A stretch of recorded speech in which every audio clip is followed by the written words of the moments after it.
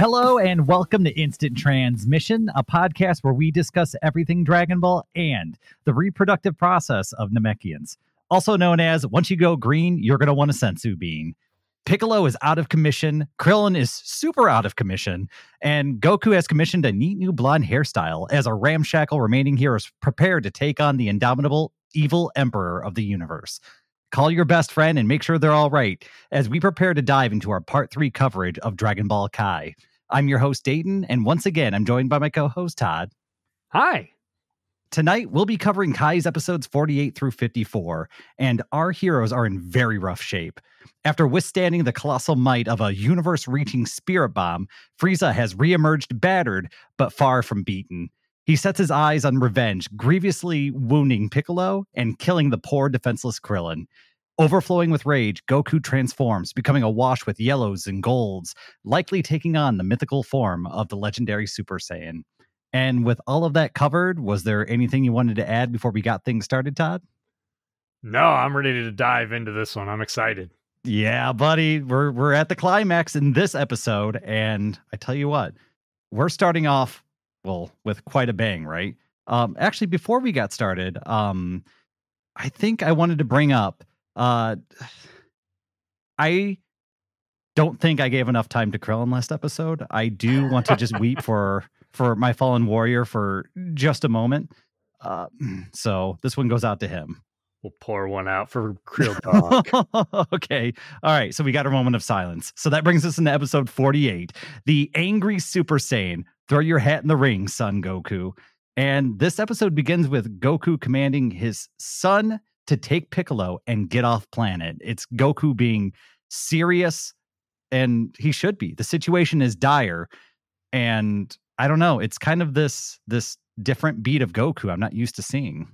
I love this. I mean, this is starting to show us what the Super Saiyan transformation is doing to Goku, and it's unlocked by his rage, and his rage is on full display here, even in speaking to his son.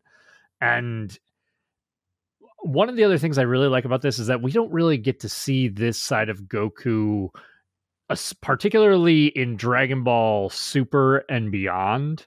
And so I really enjoy getting to see him be serious and angry. Yeah, and it's Gohan's also kind of taken off guard, and Gohan's kind of fighting him a little bit because he points out that if he takes Goku's spaceship, Goku's going to be stranded, and Goku's just not hearing it. He's not being calm. He's not kind of comforting his son anymore. He's just telling his son to take Piccolo and get him off the planet, because if Piccolo dies, the Dragon Balls go away with him.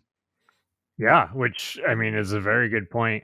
There is kind of a funny beat here as Goku's literally yelling at Gohan to get off this planet and just listen to him, where Gohan is like a little bit shaken up, and so takes Piccolo and starts flying away. But then Gohan is looking back at his father Goku and is like, man, he's such a badass.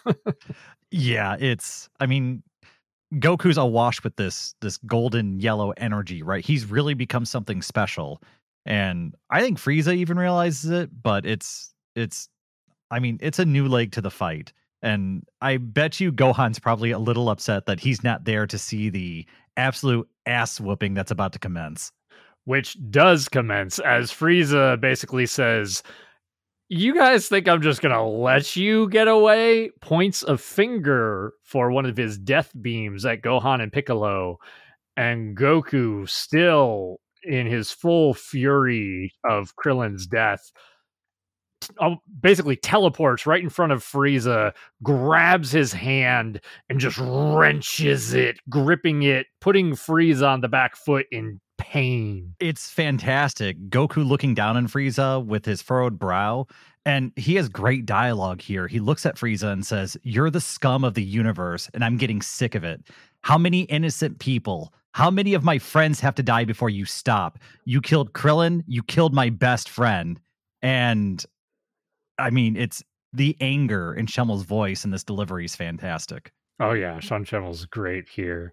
And Man, just seeing Goku, like you said, towering over these small form of Frieza, but you can see Frieza struggling, trying to wiggle free of this iron grip that Goku has on his hand, and Goku's just standing there like a fucking rock. Just looks like he's not even trying. Yeah, it's not very often you see Frieza kind of on the back foot like this, right? I mean, just the episode before, Frieza was whooping Goku's ass, everybody's ass. And so this is a really, I guess, harsh change from where we just came from. And this power it's new, it's unreal. Yeah, this is super cool. As Frieza's trying to get away from this newly powered Goku, there's these kind of red lines of energy that encircle them. Frieza finally manages to rip his way free. You're almost uncertain as to whether Frieza managed to get free or if Goku decided to let him go. And Frieza is kind of finally coming to this realization that, oh shit, you finally did it. You finally reached the Super Saiyan form that Vegeta would not stop running his mouth about. And he's all business right now. This isn't a fun fight for him. He's not really interested in I guess exchanges of dialogue with Frieza right now. He's all business, and we see him just roar with anger as he announces the end of the fight. And he goes in the assault, and Frieza is knocked down just hard into the earth, just emerging with bruises and blood seeping from his lips. And there's a brief exchange of pleasantries, and then there's an interesting scene where there's like a speed test that's happening here, where you get to see Goku's really kind of outclassing Frieza at this point. Yeah, this is super cool. Goku ends up weathering a number of energy blasts from Frieza. And again, like you said, Dayton, just moments ago, Goku was just getting clobbered, and now he's basically completely outclassing Frieza. Yeah, and Frieza's panicking, right? And we see the classic panic ki blast as Frieza starts blasting away, Goku emerging completely unscathed, and then Frieza follows it up with a second panic ki blast, which also doesn't work, which I love. I love that they're just, no, Frieza's not just panicking, Frieza's really panicking right now. Yeah, and Goku ends up going on the assault, just kind of sticking it to Frieza, punch after kick, after elbow, after knee. And then Frieza tries to retaliate with Goku now going on the defensive. Frieza can't land a single blow on Goku as Goku just blocks and dodges and deflects everything. Some of the dodges look really cool too, where they show Goku's kind of faded form as he's moving through the ki blasts that are coming at him. Some of them are cheap cuts, but some of them are animated very well. There's a cool little sequence in here that I really, really need to point out. Yeah, it's a bit of a mixture as Frieza starts trying his death beams, and those are kind of the ones that Goku fades his way through. It gets to a point where Frieza more or less just dares Goku to stand still, and Frieza gets angry at the fact that Goku is basically mocking him, shooting one last death beam directly at his face that Goku takes straight to the chin and does not seem to phase him at all. It's almost a no-sell. His head kind of flies back and then slowly comes back forward with a grin on his face. And this is where Frieza screams out, "What are you?" And Goku follows it up with some more good dialogue. He says, "You haven't figured it out yet. I'm the Saiyan that came all the way from Earth for the sole purpose of beating you. I am the warrior you've heard about in legends, pure of heart and awakened by fury. I am the Super Saiyan Son Goku." I'm so glad that you put down his whole dialogue there, because this is actually, especially for Kai, this is a huge moment. I mean, this is a huge moment in general, just in anime history. But the reason this is such a big deal in Kai is because this speech from Goku in the original Funimation dub was vastly changed from Goku's dialogue in the manga. There's his whole speech about, I am the light in the darkness. And I mean, it's fine. Like, I kind of have an appreciation for it, like, because I watched it as a kid. But this actually takes pretty much the direct dialogue from the manga, where Goku actually declares, I am the Super Saiyan. And even here, this is one of the few times we hear Goku using his full name, his last name. I am the Super Saiyan Son Goku. And it's such a beautiful declaration. Yeah, and I mean, it's such a fantastic line. I don't remember the dialogue being this good in the first watch around. There's actually quite a few good moments of dialogue in this part 3 that we're covering tonight, and I think I have quite a few of them written down, and this is one of the moments that stood out to me. I had to write it down. I actually didn't know it was pretty much verbatim from the manga, which tells me that, well, the manga wrote this pretty well, didn't it? Toriyama does a pretty good job when he wants to. So I was happy. Again, Kai is doing a much better job of being very faithful to the manga, which is great. A feather in its cap on that point. This kind of continues as Frieza now is just terrified, but tries to pull it together and starts, talking shit once more and saying, like, if I were at my full power, I could easily put you down. Yeah, and Goku doesn't have time for that. And we see a furious Frieza who is now engulfed in this red and black energy. And we see Goku putting his hands together for what looks like a Kamehameha wave. And we see their two energies kind of pushing up against each other as it overflows and engulfs the entire screen. And I don't know, it's really kind of setting the stage for what's about to happen. It's really letting you know how these two characters are complete opposites. It's such a cool visual. The auras from the two of them colliding. We even see the land, the air, the water, all of it getting disrupted by their clash of these titanic powers. And what we as the audience almost expect to be maybe a beam struggle here, as Frieza kind of puts his hands together and begins to create a ball of energy.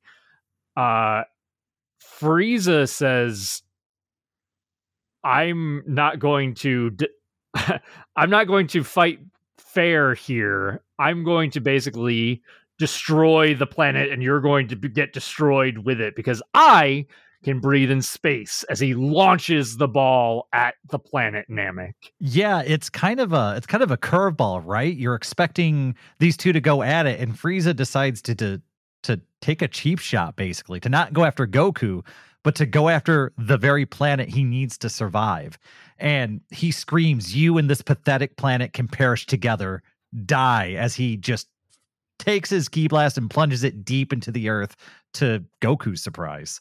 It's so good. It is a great way. It basically wraps up that episode. It is a great spot to end the episode. I don't think this was even an episode ender before, but it's an excellent cliffhanger to lead us into the next one. It's stuff like this, though, that makes Frieza one of my, if not my favorite villain in all of Dragon Ball. Frieza wanted to win. Frieza didn't care about the fair fight. Frieza didn't care about the bravado or any weird thing like that. Frieza wanted to win and was willing to blow up the planet to get that. This is honestly a great point for...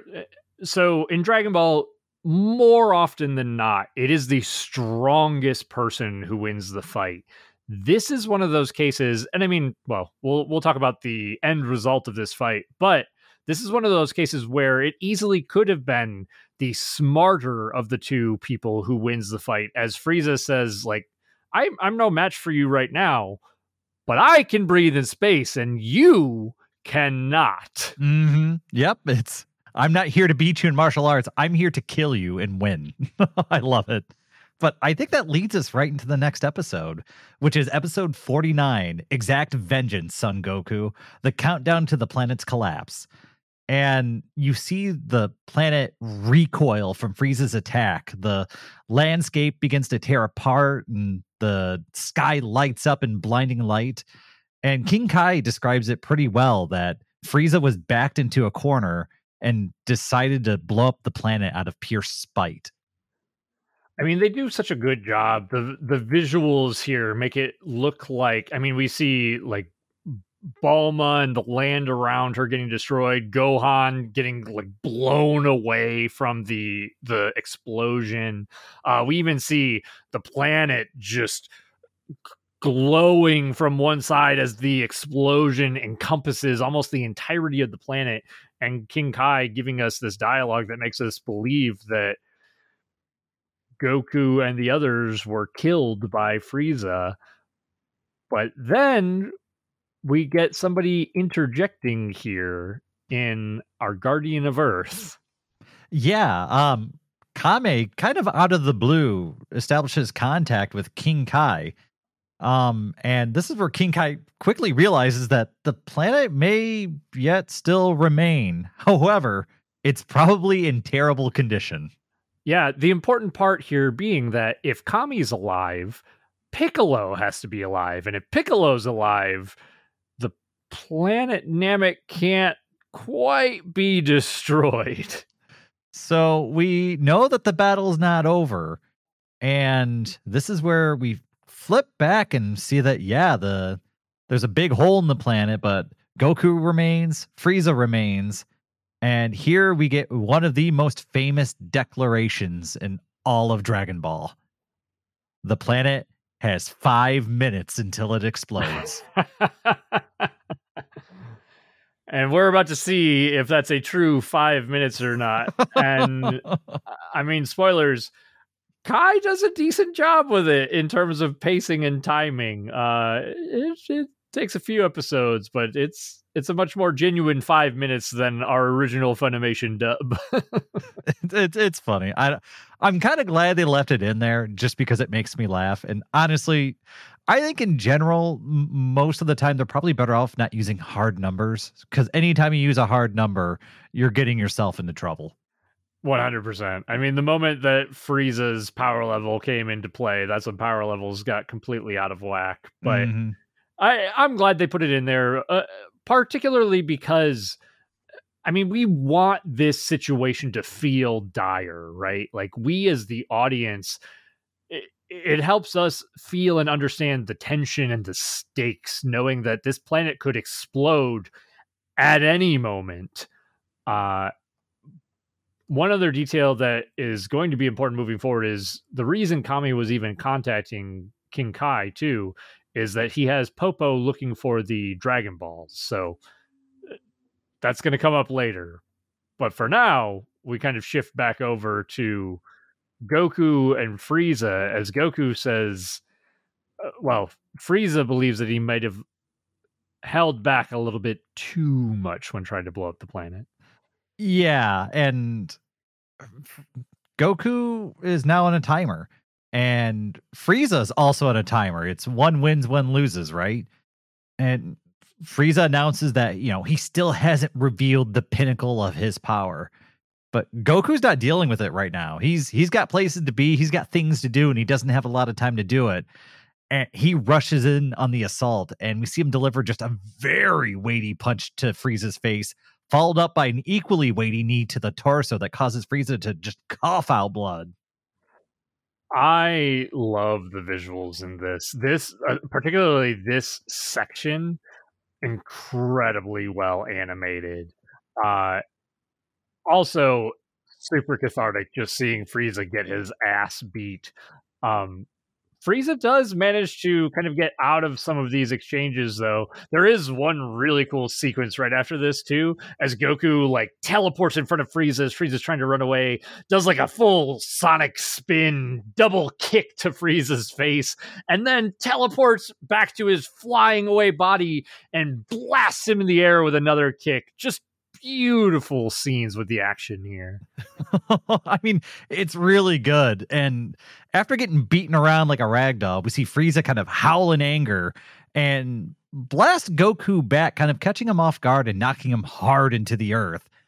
He reemerges, though, pretty scuffed up and nearly shirtless, which seriously, there's like a piece of dental floss holding his shirt up. So I don't even get that.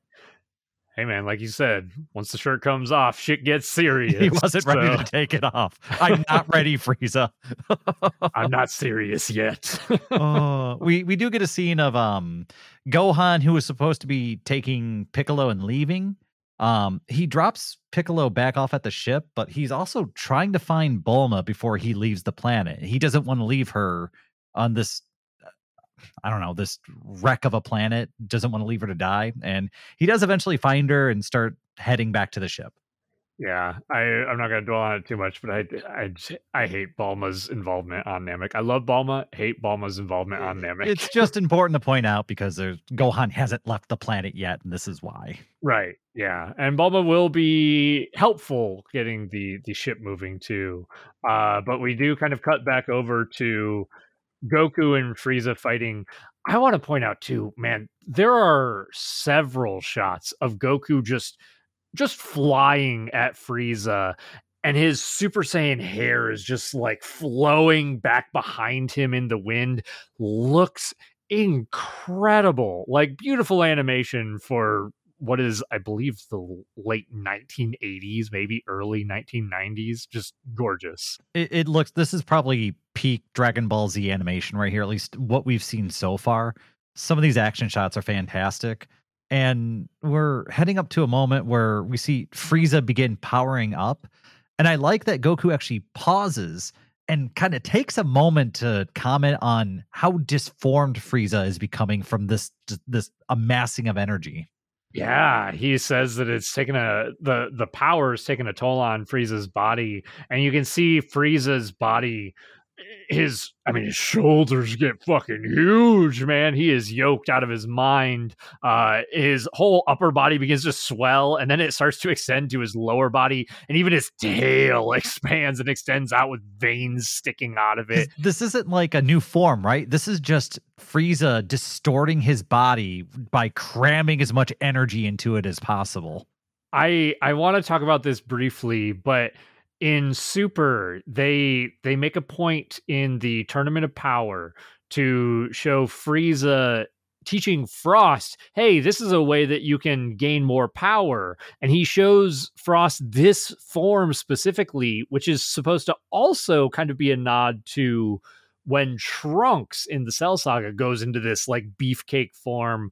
And the big detail here is that they say that this enhanced body, this larger body form, is supposed to give you increased power but reduce speed.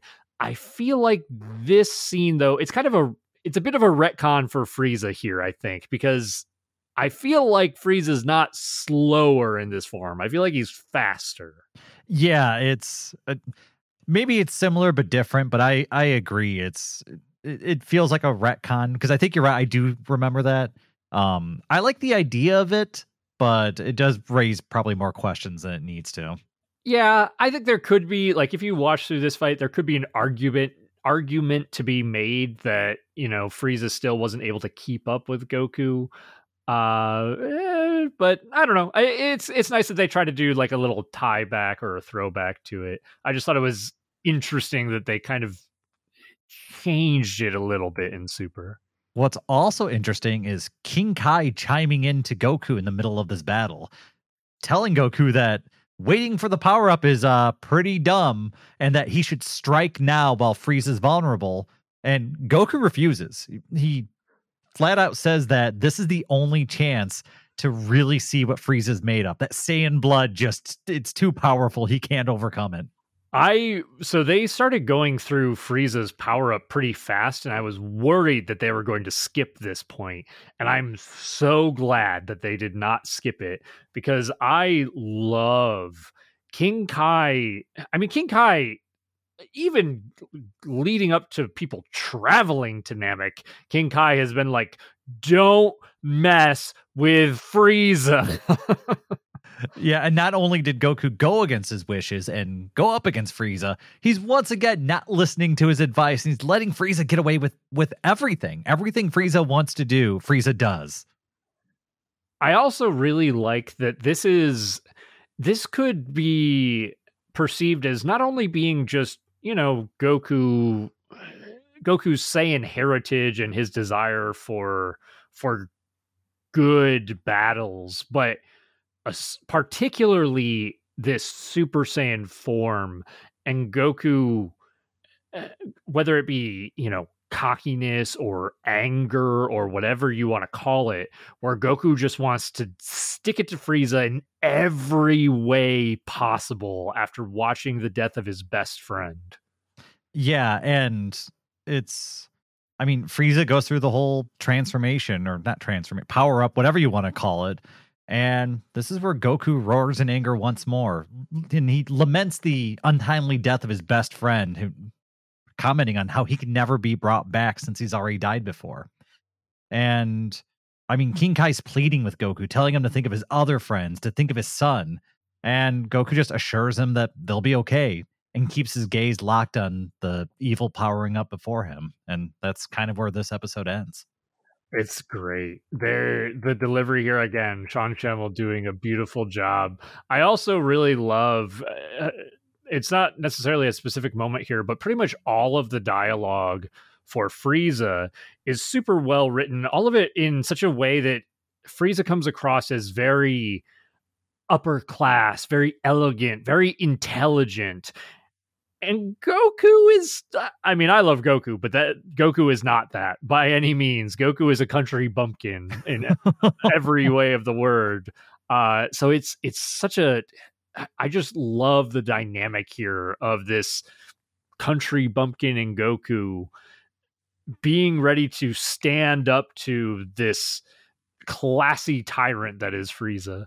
And I do love that the entire time Frieza is ignoring or struggling with the idea that this low class Saiyan could actually defeat him. Frieza just refuses to recognize that possibility and just keeps finding, I guess, other ways to power up or cheap shots or just anything to find a way to win without recognizing the threat that's standing before him for what it really is. I really like the verbiage that you used because it is so in line and so parallel with the way that Vegeta felt about Goku when Vegeta and Goku fought on Earth, because Vegeta, just like Frieza, was like this low-class Saiyan or this low-class warrior, in Frieza's eyes, this filthy monkey, should not be able to stand toe to toe with me. I should be better than him. And Goku is very,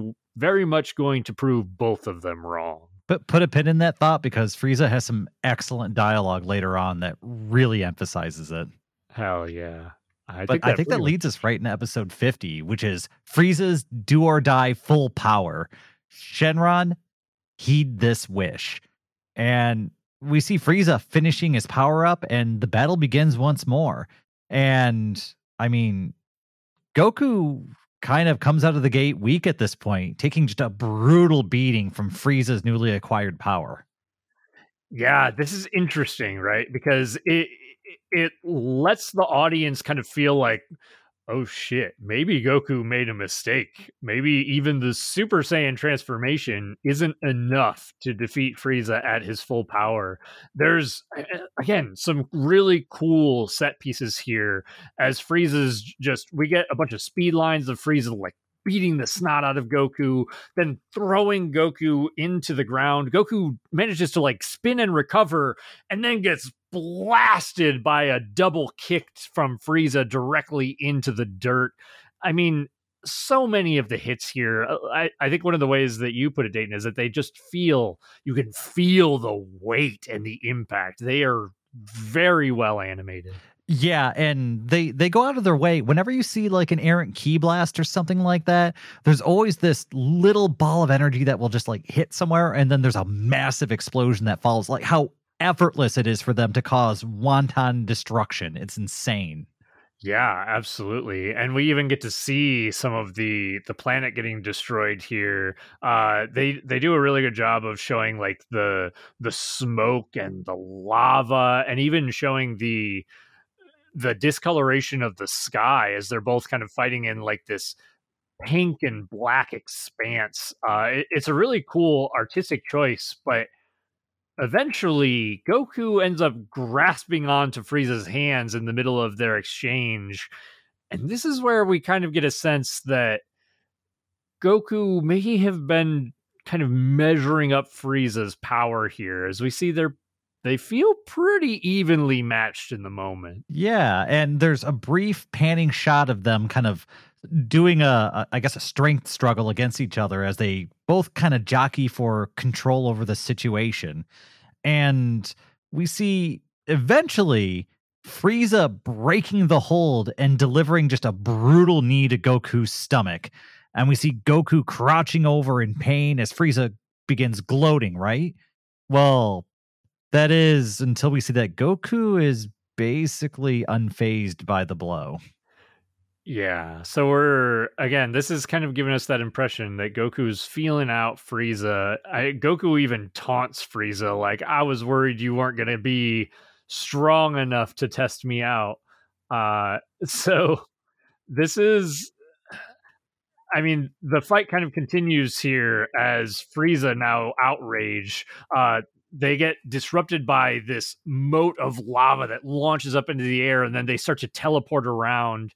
Goku now seemingly outclassing Frieza, and this is one of those moments where Goku's speed seems greater than Frieza's, so could be an argument for the change that they made in Super. Yeah, I mean, there's a discussion to have around it, and who knows, maybe Goku's kind of sandbagging his speed during this fight because he's kind of sandbagging everything right now. So maybe the speed is there, or maybe Goku's just letting Frieza have his time in the sun. Yeah, I feel like there are moments here where it's just a matter of Goku, and we've seen Goku do this, especially watching through Dragon Ball. We've seen instances of Goku just letting his opponents fucking beat on him. Oh And yeah, then all the time. He's done that a few times at just the World Martial Arts tournaments in the original Dragon Ball. absolutely. So this kind of feels like that, like a little nod to that.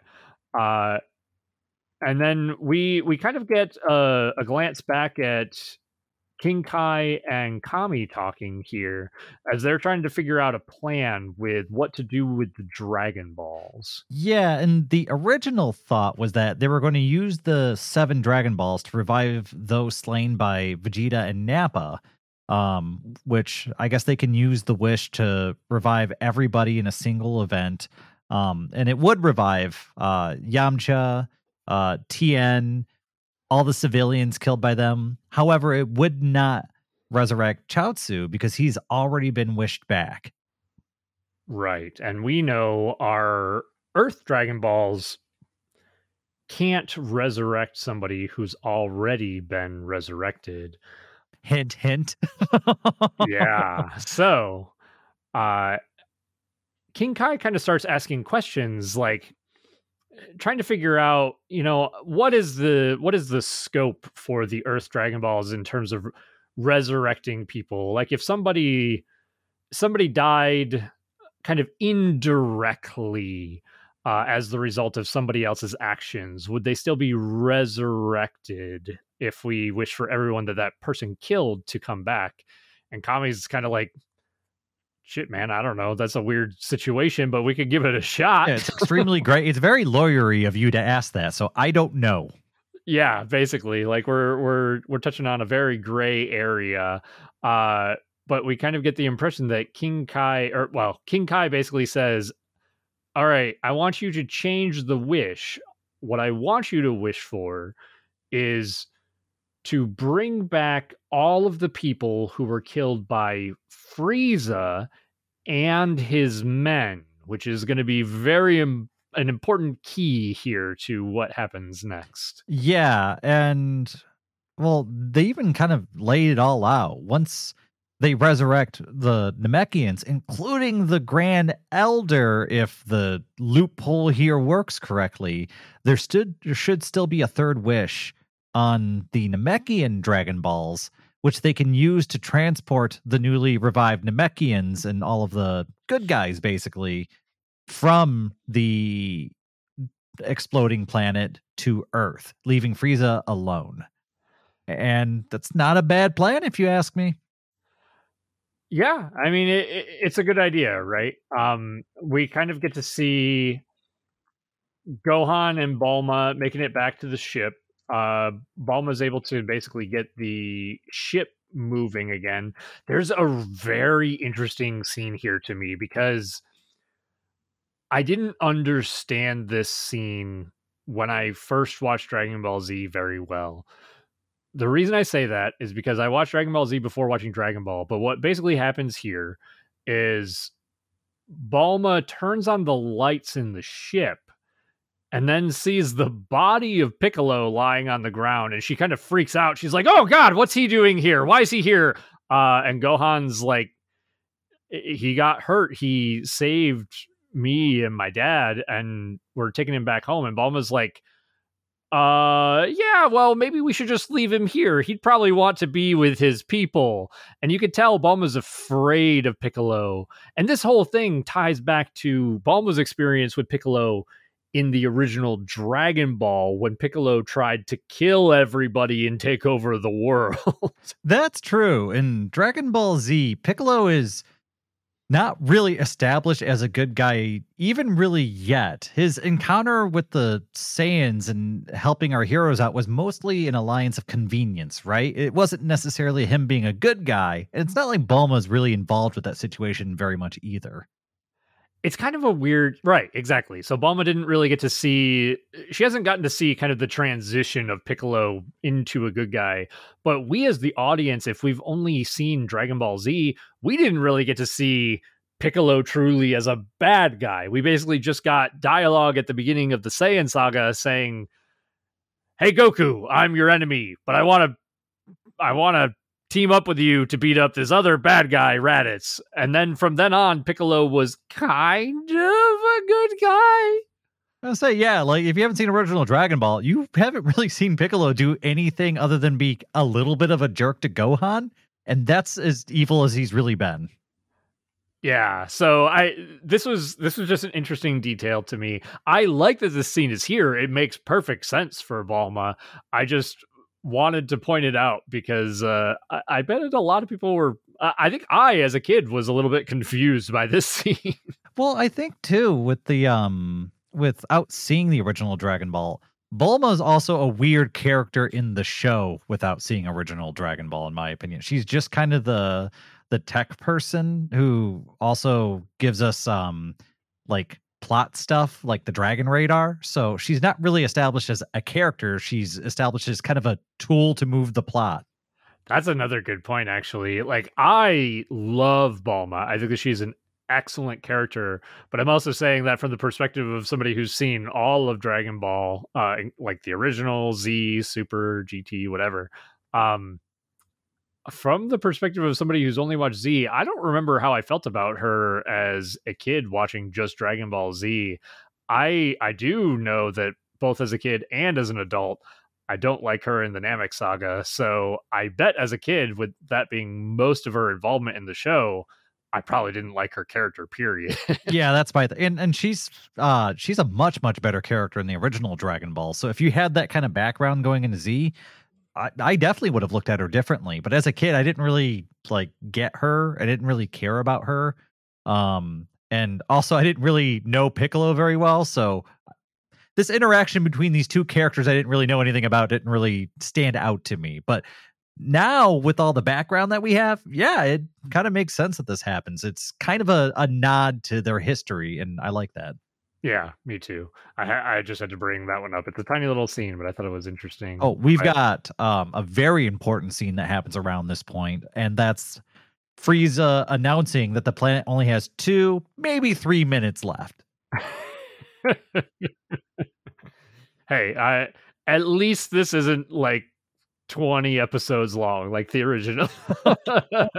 I mean, because Frieza's not sure, we can just say that Frieza's not the greatest at math and call it a day. Yeah, Frieza can't count. Who knows? This kind of leads us back into the fight between Goku and Frieza. Frieza kind of dashing in, getting a few good hits on Goku.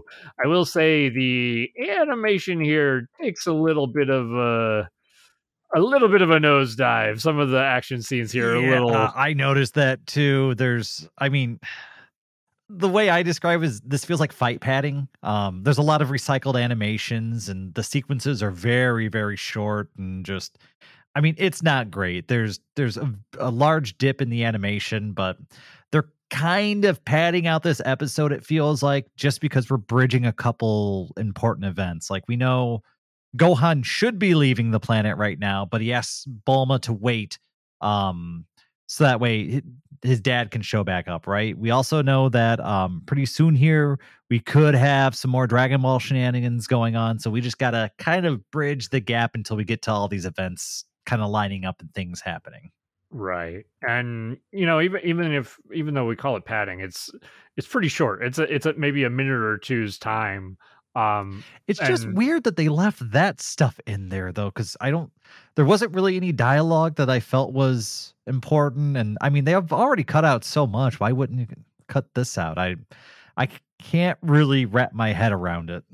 Yeah, I don't know. I mean, it's the parts that I'm thinking of they were mostly unique animations, even if they weren't good ones. They were not good by any means.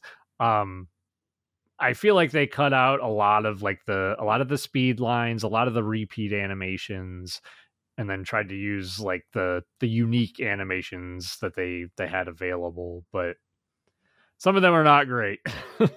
Yeah, it's an interesting choice, but this episode kind of wraps up with Mr. Popo summoning Shenron, and he asks if the dragon can revive everyone on Namek. And Shenron says he's not sure, but he'll try, which I love that answer.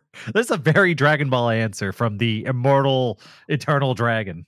That's great. I love that. I also really love where this episode ends. It ends at one of the original Funimation dub endings, because we do also kind of we cross between two scenes of Popo speaking to Shenron and Goku firing a Kamehameha at the charging Frieza with a pink aura around him. I really like this fight set piece of the Kamehameha and Frieza just trying to like barrel through it. Put a pin in that for one moment, because this sequence kind of goes into the next episode, which is episode 51. Goku's furious battle cry, make it in time, the resurrection wish. I don't like how they pick back up with it though, because I felt like this Kamehameha wave scene it's kind of cut up, and I thought I was watching a replay from last episode, but we were actually going through like what was happening this episode with it. I don't know, it felt really weird and disjointed. I agree with you. I was trying to kind of figure out why it was done that way. I can tell you for certain that scene, that struggle between the two of them, was much longer, much longer. So I'm kind of, I feel like they must not have had like a good transition animation scene to use here. Either that, or they just jump from like the start of that sequence to the end of that sequence, and that's why it feels real awkward. Yeah, it's, Goku launches the wave at Frieza, and it's chopped up kind of weirdly. We see Frieza take on that pose that resembles skiing, I guess, the ski pose. That's how you endure Kamehameha waves, and just perseveres through it. And Goku's knocked out, and it kind of happens, and at the end of it, I was sitting there wondering, did that really happen, or was this did this happen last episode? I don't know. It felt like I was a fish out of water watching this. I didn't know what was going on. I admittedly thought that I had missed something. Like I even kind of went back to the previous episode and the beginning of this episode, and I was like, did I miss? No, there's just nothing more there. Okay. So yeah, it is a bummer that they kind of messed up what I think is a really cool set piece of this Kamehameha struggle. Yeah, it's a bit of a shame. I mean, it's not the worst thing. But it could have been handled a lot better. We could have had a fun struggle here, but instead we got this. They started out right, and then they kind of flopped the ending with their weird decisions in editing. But I don't know. Maybe I'm gonna just take their word for it that was the best that they could do. But I don't know. There might have been better. But either way, after this point, Gohan senses his father's energy just plummeting, and he actually tells Bulma to leave the planet as he exits the ship and begins to make his way towards the battle site. This is fucking wild to me. Gohan here is, I believe, 5 years old. This 5-year-old child is saying, leave without me. I'm going to go fight the most powerful person in the universe, and I'm going to essentially sacrifice myself to try to kill him. Yeah, and I have so many thoughts about it because does Gohan is he old enough to really comprehend what he's going to do? Is this foolish? Is this his inexperience causing him to make bad decisions again? Is he actually hurting Goku rather than helping him? Like, I mean, I feel for the kid. It's a decision that, really speaks a lot to his character, but I think it also speaks to his age too, which is, I think it makes it a fantastic decision for him to make, because I don't know if it's tactically the best decision, but it is a very courageous decision, especially for somebody so young. It's such a combination of things here, right? And I think you kind of touched on a lot of them. There's this naivete of a very young man who wants to do the right thing, but there's also like there are almost no 5-year-olds that I could imagine who would be like, I'm gonna go sacrifice my life to save the universe. There's one comparison you could kind of make, and that would be young Goku. Yeah, absolutely. But even our story with Goku started with him, I believe, around 11 years old or so. Um, eh, but the point to Gohan here, though, Gohan is, as a 5-year-old, has been through way more shit than most people have in their entire lives. Like, Gohan has been forced to grow up very quickly. So I think that his view on the world is so drastically different than any normal 5-year-olds would be. Yeah, he watched one of his only and closest friends die right in front of him. He had to carry back his other closest friend, like on the brink of death, and then he's pretty sure he just sensed his dad get killed. That he's been through some drama. Yeah, I really wish that was a point that Dragon Ball would touch on more, because Gohan is treated as such a morally sound character who is always trying to do the right thing, and we don't really touch on the trauma that Gohan has suffered as such a young boy. And Goku's journey to through life, it was almost kind of set up to where it would perfectly ramp him up to the next event, right? Everything was kind of tailored to where he was in his path to power. Whereas his journey's been very different. Gohan's been thrown into the deep end and has been just completely overwhelmed and outgunned, and just, I mean, it's been a tumultuous journey for someone so young. It's him and his father have had very different experiences throughout their fighting careers. Yeah, I mean, let's just talk about the fact that Gohan, maybe a day earlier, had his neck snapped by an alien. yeah, that's I feel like that changes a child. Yeah, it's wild. But this is a cool moment as Gohan flies out of the ship, going to meet Frieza. And I was curious if they were going to keep this in, honestly. I wasn't sure if they were going to cut this or not. I think I'm glad that they did keep it, because this is actually a really cool scene as we get to see Gohan first looking like he's going to fight Frieza and then just flying away from him. Yeah, and I mean, it seems like at first Gohan's doing all this in vain, right? Frieza even kind of powered down a little bit, letting the weird distended, inflated form kind of revert back to Frieza's still final form, but the normal level of it.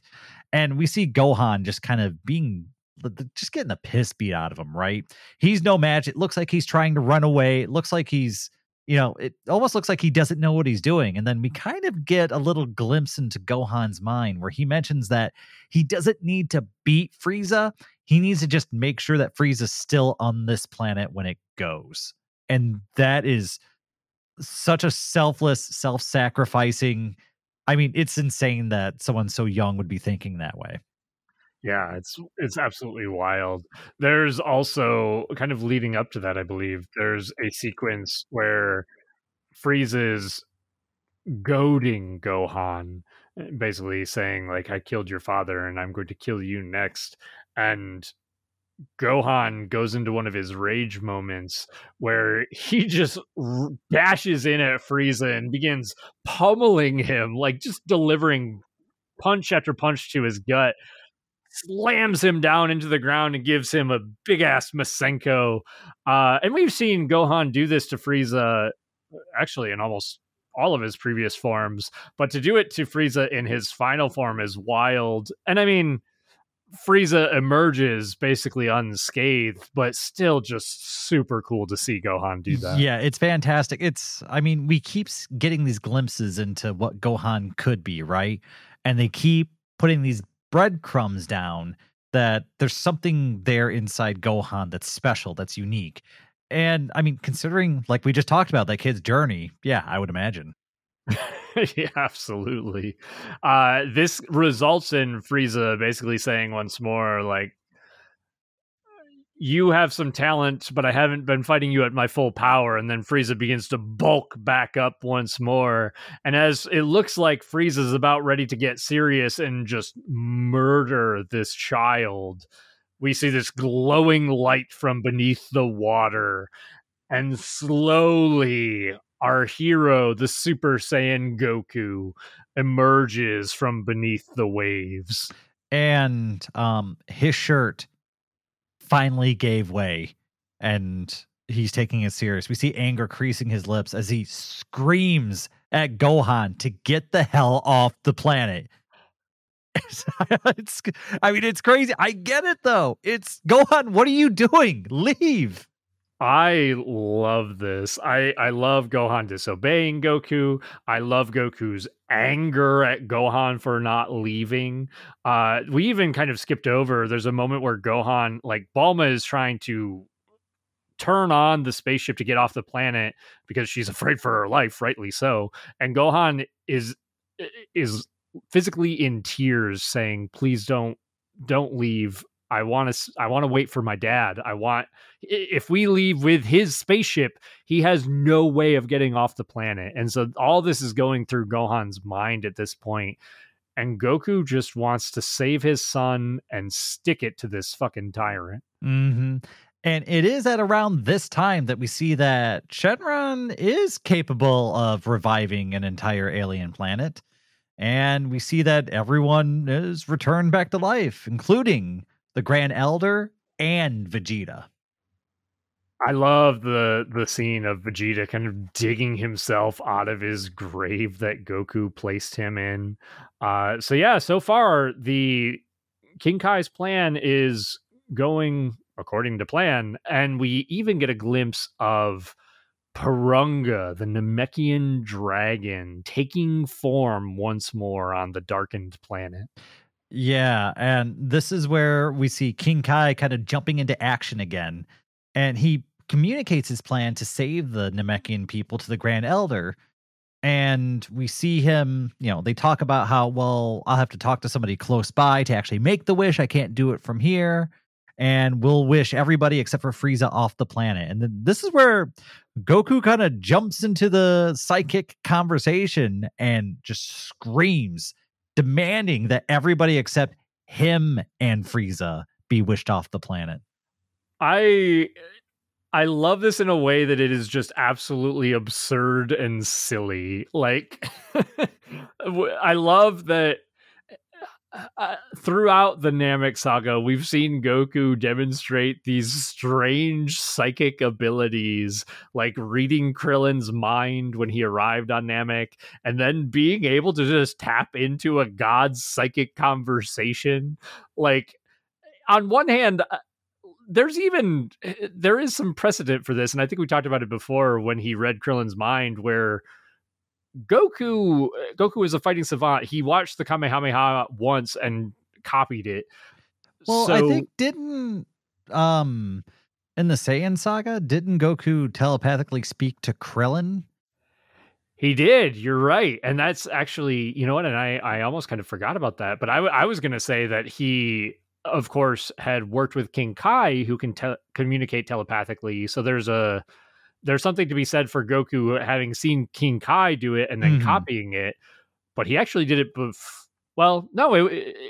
the Saiyan saga, it was after he trained with King Kai. So that still stands as that could be the case. I mean, it's still insane that, like the Grand Elder's like, I can't, communicate with people off planet and stuff like that. But Goku, I don't know. It's wild. You're right. It does raise some questions. What's the extent of this capability? But yeah, Goku can just telepathically talk to people. The mind reading thing is still the one that stands out the most, but every once in a while, Goku's just like, yeah, I have this ability now. This one's hilarious to me, though, too, because I'm pretty sure, I might be wrong, but I'm pretty sure we don't see either of these abilities from Goku again. I don't think so either. Does he do the communication again later on? I feel like he might use the communication thing again one more time at least. It's possible. Yeah, it's a weird one. I mean, but there's also times like if he can do it, why doesn't he do it more? It's such a big plot hole. Why did you guys open this door?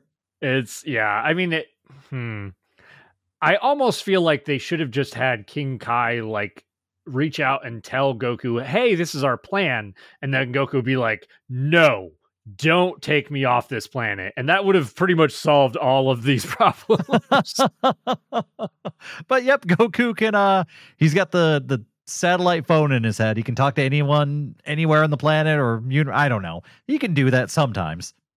When he chooses to. Yeah, exactly. It's so weird. But yeah, Goku's got strange powers. We'll put that to bed for now because maybe, I don't know, we should make an episode on that because I think that'd be funny. But Dende is contacted by the Grand Elder after this conversation, and he's asked to make this very, very important wish. And so once again, Dende's kind of roped into an important role. Yeah, I like this too. And we kind of see as Goku hears that the plan is coming to fruition, and Goku also knows that he's going to get to stay here and finish his fight with Frieza. He's just smiling at Frieza, and then he also his eyes dart over and catch a glimpse of Purunga. Frieza is quick to read all of this and looks over, seeing Purunga, and is like, oh man, it's immortality time. I love the glee on Frieza when he realizes that everything might work out after all. That glimpse of hope that Frieza hasn't had in so long, and just being overcome with joy, I guess. Just a feeling of victory that I think was out of Frieza's grasp for such a long time. And we see Frieza turn and just dash towards it as Goku's doing his best to kind of jump in Frieza's way and kind of mess him up. But Frieza's hell-bent on this target. I love the tension here. Like the idea that, oh no, if Frieza gets there, Frieza could use the wish for immortality instead of what our heroes want to use it for. And I think that they might even have adjusted the timing on this a little bit from the original, but Frieza gets there in time to ask for his wish before Dende actually asks Purunga for the wish. The problem is Frieza doesn't speak Namekian. Yes, and Frieza screams out, "Dragon, grant me immortality!" And almost immediately a beat after, you hear Dende's kind of soft voice in Namekian say something, and then the dragon grants the wish. And this is where we see everyone begin teleporting off the planet, as Frieza's wish was not the one that was granted. This is great. Frieza is outraged as he hears Purunga claim that he's going to teleport everybody off the planet. Dende, at that point, as Frieza blasts at him, gets immediately teleported away, avoiding the blast. And then Vegeta flies into the scene, seeing Goku and being like, "Oh, you've finally done it. You're finally a Super Saiyan." I mean, I can only imagine just the Saiyan chub that Vegeta has at this point. Just like, there it is. There's the Saiyan. There's the person that you're going to kill. It's a good day. I'm back to life. That asshole's going to die. I got to see the legend. Everything's groovy. It's got to be such a, and you can even see the joy on Vegeta's face. But it's got to be such a great moment of both pride, like pride in the Saiyan race, pride in the legend of the Super Saiyan, pride in the fact that there is, this warrior who is a Saiyan who could defeat Frieza, and also absolute jealousy as Vegeta sees Kakarot, of all people, is the one who became the Super Saiyan and not himself. Well, Vegeta's, he sees everything that's going on, and he's not ready to leave, the planet. He gets ready to just, I guess, throw a ki blast or something at Frieza before he's popped out of existence, which, by the way, put a pin in that, because apparently sometimes you can be teleported with permission and sometimes you cannot be teleported with permission. So we're going to talk about that, because that's interesting. I just thought about that. But yeah, that's interesting. So he's teleported off world before he can launch his attack at Frieza. And this is where Goku, kind of gloating at this point, fills in the frustrated Frieza on the whole plan.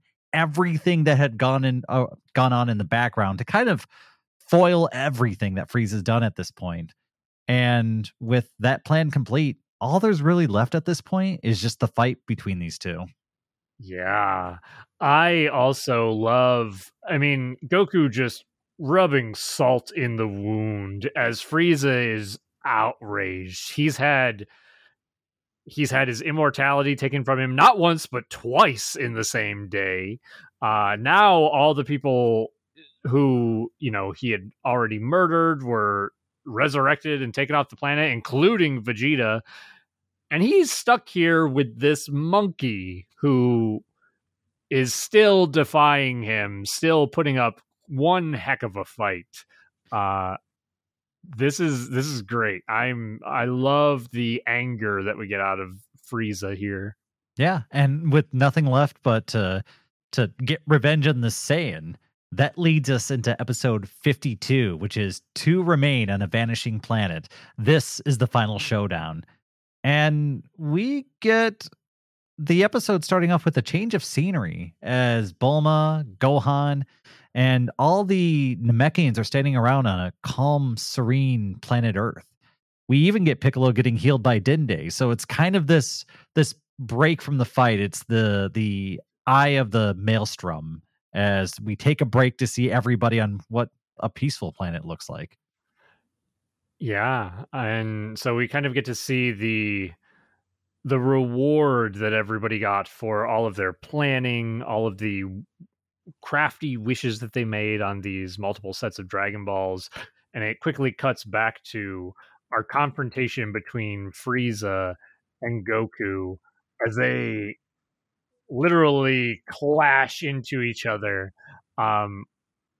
We get to see them kind of destroying parts of the planet, destroying some of the remaining Namekian buildings. There's a really cool shot as Frieza knocks Goku into the ground and then raises his hands for a giant energy ball that just woo, woo, woo, gets Perfect. bigger and bigger as he throws it down at Goku.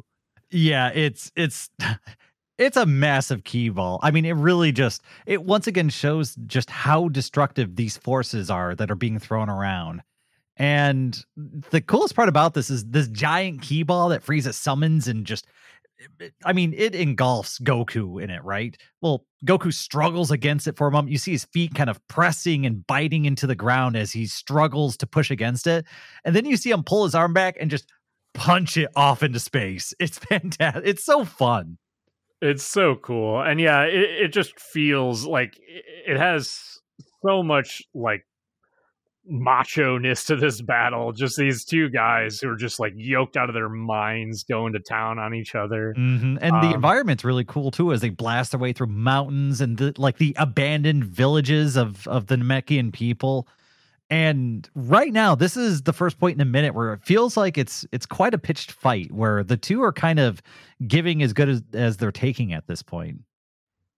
Yeah, this is a lot of fun. We kind of cut back a little bit to Earth between the fight as the Grand Elder is explaining exactly what happened and why Goku is still on. Well, Goku is nowhere to be seen on Earth because he stayed on Namek to deal with Frieza. Yeah, and I mean, yeah, Goku got what he wished for, right? Yeah, we also kind of cut back to King Kai watching in on the fight. I will say the fight animation between Goku and Frieza really kicks up here too in this episode. We also get a little scene of Bulma basically doing I don't even know what to call it. It's like a little ceremony to see if Goku's going to come home. The only detail that I like about this is that the ceremony basically says that Goku's not going to come home, and then Gohan quickly is like, "Your ceremony is bullshit. My dad's going to make it home. I know he will." So, and all the Namekians kind of gather around because they don't really understand Earth customs or anything like that. They're watching this divining magic happen, kind of with smiles on their faces. It's kind of fun. Yeah, it's a neat little beat. We do get a scene of Frieza like bear hugging Goku in the fight once more, and Goku just giving his multiple elbows to the gut to break free. There's a cool, almost like scissor kick moment from Goku to Frieza's head, and it's looking more and more like Goku has the upper hand as Frieza's trying to keep pace with Goku. We do get the great scene of Frieza just turning and seeing and staring into the eye of Goku's six-pack abs. Yeah, it's pretty funny. I mean, you see them doing battle, and it's like as they fight and they're exchanging blows, it almost seems like Frieza's the only one that's being worn down by them, right? It's Goku has been taking blows, but he gets back up and he seems to be in the exact same form that he was, whereas Frieza takes a hit and Frieza looks a little bit more bruised and battered and is starting to breathe a little bit more heavily as this fight goes on. And slowly, this fight turns from what was a pitched battle to the tyrant of the universe becoming the one taking basically all the beatings. And yeah, Goku's arrogant at this point. He begins just toying with Frieza, arrogantly dodging blows and kind of shadowing Frieza as Frieza moves about, kind of, I guess, playing mind games with Frieza, just kind of showing that he's just having fun at this point. This isn't even a fight to him. It's so not a fight, and Goku is so arrogant that Goku actually stops the fight and says, "I'm done." Frieza's like, "What do you mean you're done?" Goku says, "You're not a challenge for me anymore.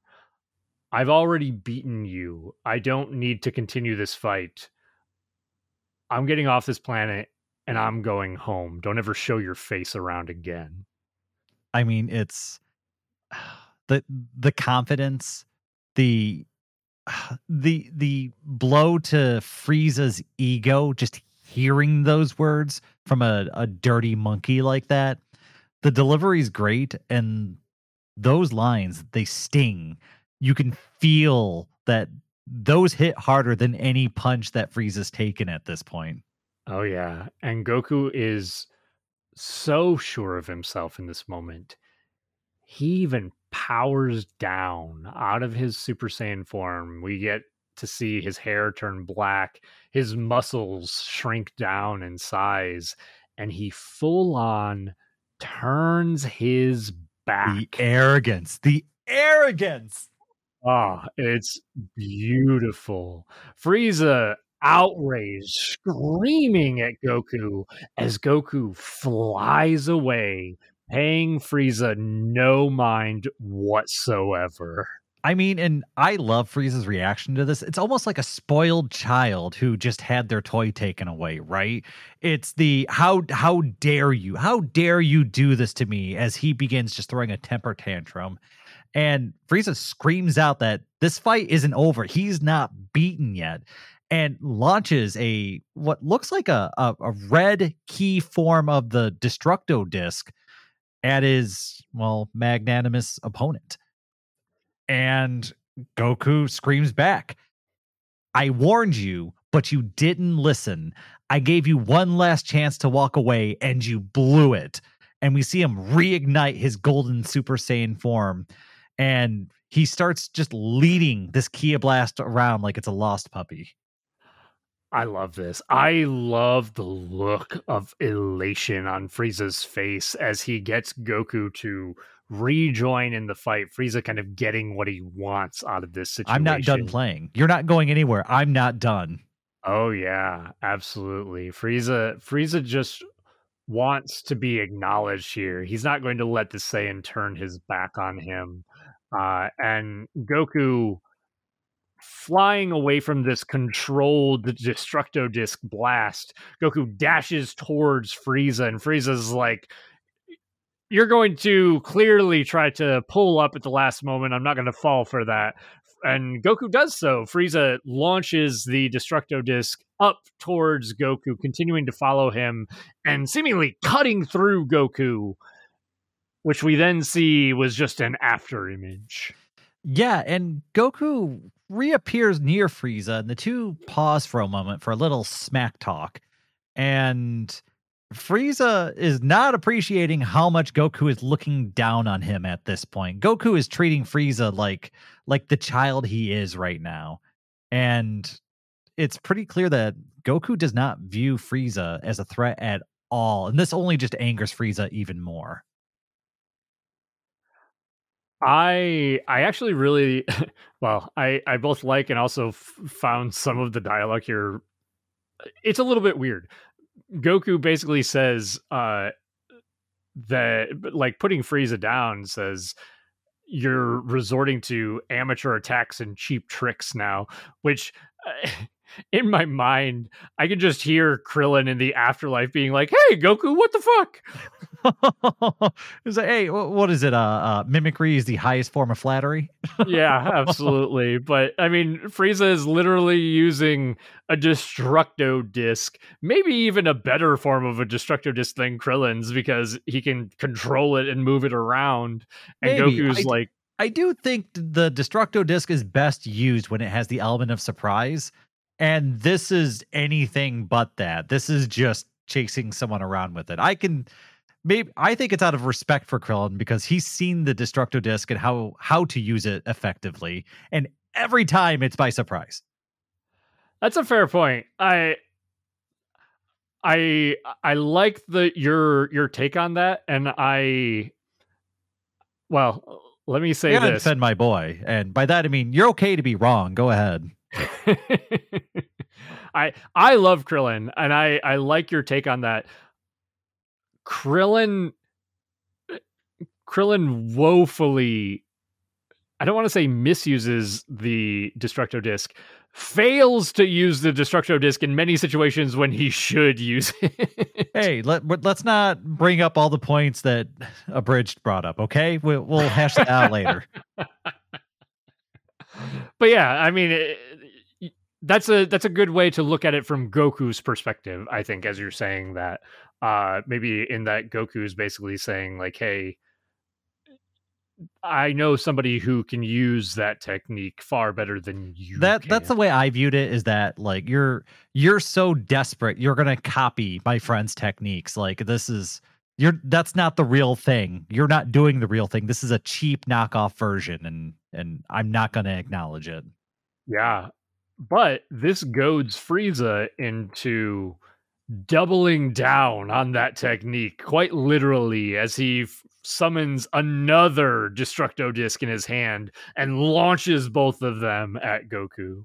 Okay, so Goku once again takes these Destructo Discs on a dog walk, right? He lets them chase right behind him. They're cutting through stuff. He's dodging around. Goku, he doesn't even look like he's labored by this chase. He's just kind of going about his business, right?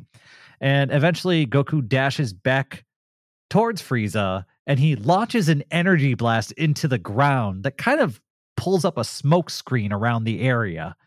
And we see Frieza leap into the air, avoiding his own attacks this time. But this is where Goku catches Frieza. And you know what? I'll let you describe the SmackDown because I feel like you probably really appreciated this. Man, I love this, and yeah, the whole sequence is beautiful. I like the ingenuity of Goku putting up the smoke screen, but as Frieza leaps up, Goku comes flying down with a WWE elbow straight to the top of Frieza's head. You see Frieza's head dome and cave in, and his eyes bulge and bug out as he just gets clobbered. It's beautiful sticking it to Frieza here. I mean, it gets even better than that, though, because after this heavy elbow, Goku grabs a hold of Frieza and begins just like slapping the shit out of him, just comically. I mean, the evil emperor of the universe is just being just bitch slapped at this point. It's hilarious. Quite literally, right? Like, what more demeaning thing could you do to a person who, believes that they are above you and better than you than to just repeatedly slap them in the face? Oh, so after being slapped a good half dozen times, Goku follows it up with a hammer fist to the dome that sends Frieza flying into the earth, where admittedly he kind of catches himself in a Spider-Man pose. It's kind of neat. And badass. As he defiantly rises up, just screaming curses at Goku, Goku calls out a warning, probably a second too late, as Frieza's own red disc comes flying back unseen, cutting the evil tyrant of the universe into several pieces. How did you feel about this? So, and not enough blood. I very much agree with you. I was like, there's shockingly very little blood. Yeah, Kai censors the hell out of this show, unfortunately, in terms of gore. Just to refresh your memory, in case you don't remember how this happened in the Funimation dub, it's definitely a longer scene, but it's much more of an exchange between Goku and Frieza, where Goku says, "Frieza, look out behind you," and Frieza's like, "I'm not gonna fall for that, you filthy monkey," and then he gets cut in half. Here, it's more like Goku, like you said, is almost too slow, too late giving the warning, and Frieza just kind of unceremoniously gets cut in half. I like it better. Like it 100 times better. This feels more natural. I mean, yeah, I do remember the original now that you bring it up. And once again, in the original, I think they went a little too far to their way to make Goku kind of the goody guy. Whereas here, it seemed more like Goku was just like, I just don't want to see you die, right? I'm just trying to make sure that your life is spared. But these things happen so fast that I didn't have time to warn you. Whereas before, it felt more of a kindness of his heart exchange, whereas here it felt more reactive. It also feels maybe a little bit more silly or gimmicky in the original, I think. Even in such a way that, like, I mean, yeah, why should Frieza believe Goku? And Frieza is the sort of person who would do something like that. But I almost feel like it's a little bit weird for Frieza to even think that Goku would do that. He's kind of seen at this point what type of person Goku is. Goku doesn't really lie, right? Goku's going to be honest. He is going to show mercy. He doesn't want to hurt people. Right. So I agree with you. I think it feels better. It feels more natural that Goku is just a split second too late as Frieza kind of rises up and Goku's like, "Oh, look out." I will say as a kid, and I think I enjoyed it more as a kid because drawing the scene out, like I got to bite into it more, and as a kid, it was more believable. So I think seeing it as a kid, that felt better, and then seeing this version as an adult, this feels better. So I got to see both at the best times. That's probably a good point. There is something to be said for the increased tension of getting to see that this is going to happen for a longer drawn out moment, right? Yeah, it's. I mean, it's watching a train wreck sort of thing. It's everything's in motion and it can't be stopped at this point, and you're just kind of waiting for it to hit. So yeah, it does build that tension. I think like I said, I like this better as an adult than the old one, but the old one did just fine for a kid watching it for the first time. So it's the new one I think is objectively better for me, but I don't mind the old one, especially how old I was and where I was at that time. It was fine for me at that point. Yeah, yeah, I think I agree with you for the most part there too. I mean, that kind of wraps up this episode as we see Frieza, this tyrant, finally fall down to the ground in pieces. One of his arms cut off, part of his tail cut off, his lower body completely severed from his upper body and just on the ground lying in his own And blood. apparently Frieza doesn't have any blood or organs. It's just paint can reddish pink in there, you fill in that void right there with that color, and that's all there is. I'll be honest, the original wasn't much better than that, but it was better. It just makes me laugh. Just come on. Just we already see people bleeding from their mouth. Just put the blood in there. Make it look the way it should. This should have been them perfecting Dragon Ball. Why are you guys holding back? Yeah, I agree. Especially because they're willing to add in more cursing, like more dammits and bastards, but the gore is censored. Yeah, just throw some blood in there. Everyone loves blood, but I digress. We're moving into episode 53, which is Son Goku's final blow. Planet Namek scatters throughout space. And I love this entire sequence where Frieza's lying on the ground, painfully coughing and gasping for air. Once again, surprisingly little blood. And we see Goku kind of comment on the sorry state that Frieza's in and how he's going to let Frieza share the same fate of the planet that he destroyed. I love how poetic that ending would be. It is. It's beautiful. I like that this scene is given room to breathe too. There's like just a slow panning shot of the lightning and the destruction across Namek and just Goku standing there in silence, taking in the beaten, dying form of Frieza. Frieza clawing into the dirt, and then Frieza in this weak, wispy tone calls out to Goku saying, "Please, please help me." Oh, I love it. It's so diabolical. It's appealing to Goku's good nature. It's begging for forgiveness from somebody who forgives everybody. And Goku, he frames it perfectly. He angrily snaps back at I mean, at this request, right? He says, "How many people have asked you for mercy? Hundreds? Thousands? What gives you the right to expect any, especially from me?" And as Goku turns, it looks like he's going to step away, but at the last possible moment, we see him kind of snap back, and a portion of his energy is gifted to his defeated opponent. This is beautiful. I I think that this scene was a little bit longer in the original too, or maybe the cut was a little bit different because this happens so quickly. You kind of understand that Goku is giving his energy to Frieza right away. But I feel like when I watched this in the original, you aren't sure for just a brief moment if Goku is giving his energy to Frieza or if he's blasting Frieza into oblivion. Yeah, it's I considering the pace that Kai has been going at, and we've had so many scenes where they needed to slow it down. I'm actually very happy with this one because they could have spent a little bit more time on it, but I'm not upset with how they decided to treat it. I think they gave it enough time for you to get the general sense of everything that's going on. I do like the pause to appreciate the war-torn planet, the gasping Frieza, just how terrible things really are in this moment.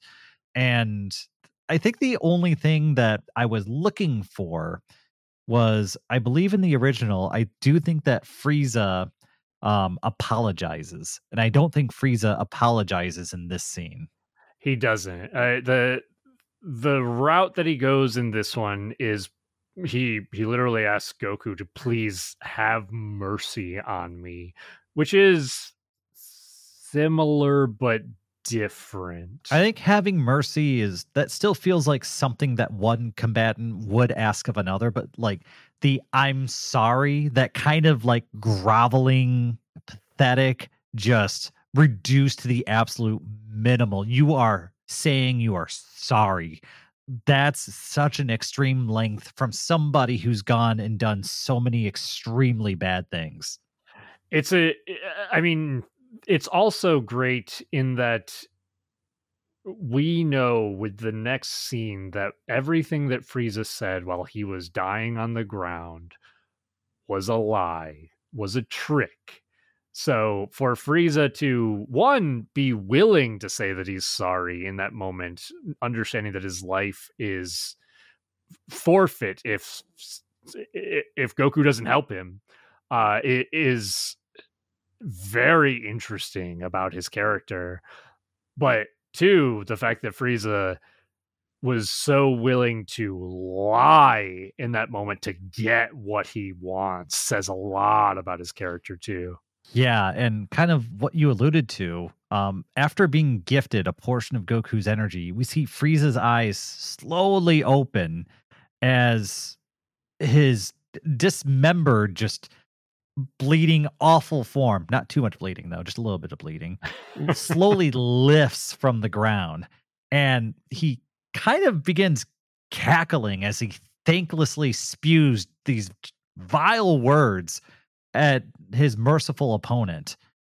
Even in the throes of unfathomable rage, you're a chump for a hard luck story. How admirable. He continues to gloat, telling Goku that his life will be lost in the vacuum of space. Oh, I love it. I love Frieza just even up against the corner, even after being offered help from Goku, still wants nothing more than to destroy him. I forgot how long this scene is actually, with Frieza just kind of floating around Goku. And it's the visuals here again are beautiful as Goku stands in this battle torn planet, lightning in the sky, wind blowing his Super Saiyan hair off to one side, and Frieza just circling around him, goading him with his words, saying, "You're never going to get off this planet, monkey. You're going to die here with the planet." Yeah, and once again, we see Goku giving Frieza another chance to leave in peace. And we see Goku, he doesn't drop out of Super Saiyan form, but he does turn his back and begin flying off. And this is where Frieza once again just starts overflowing with anger. Just the arrogance of this Saiyan and the thought that Lord Frieza could be defeated, just overwhelming him. And this is where he screams out, "None surpass me. None, not, no one even comes close. Etch this into your skull. I am the emperor of the universe. The likes of you are only fit to grovel at my feet. Better still, to die here in disgrace at the hands of your master."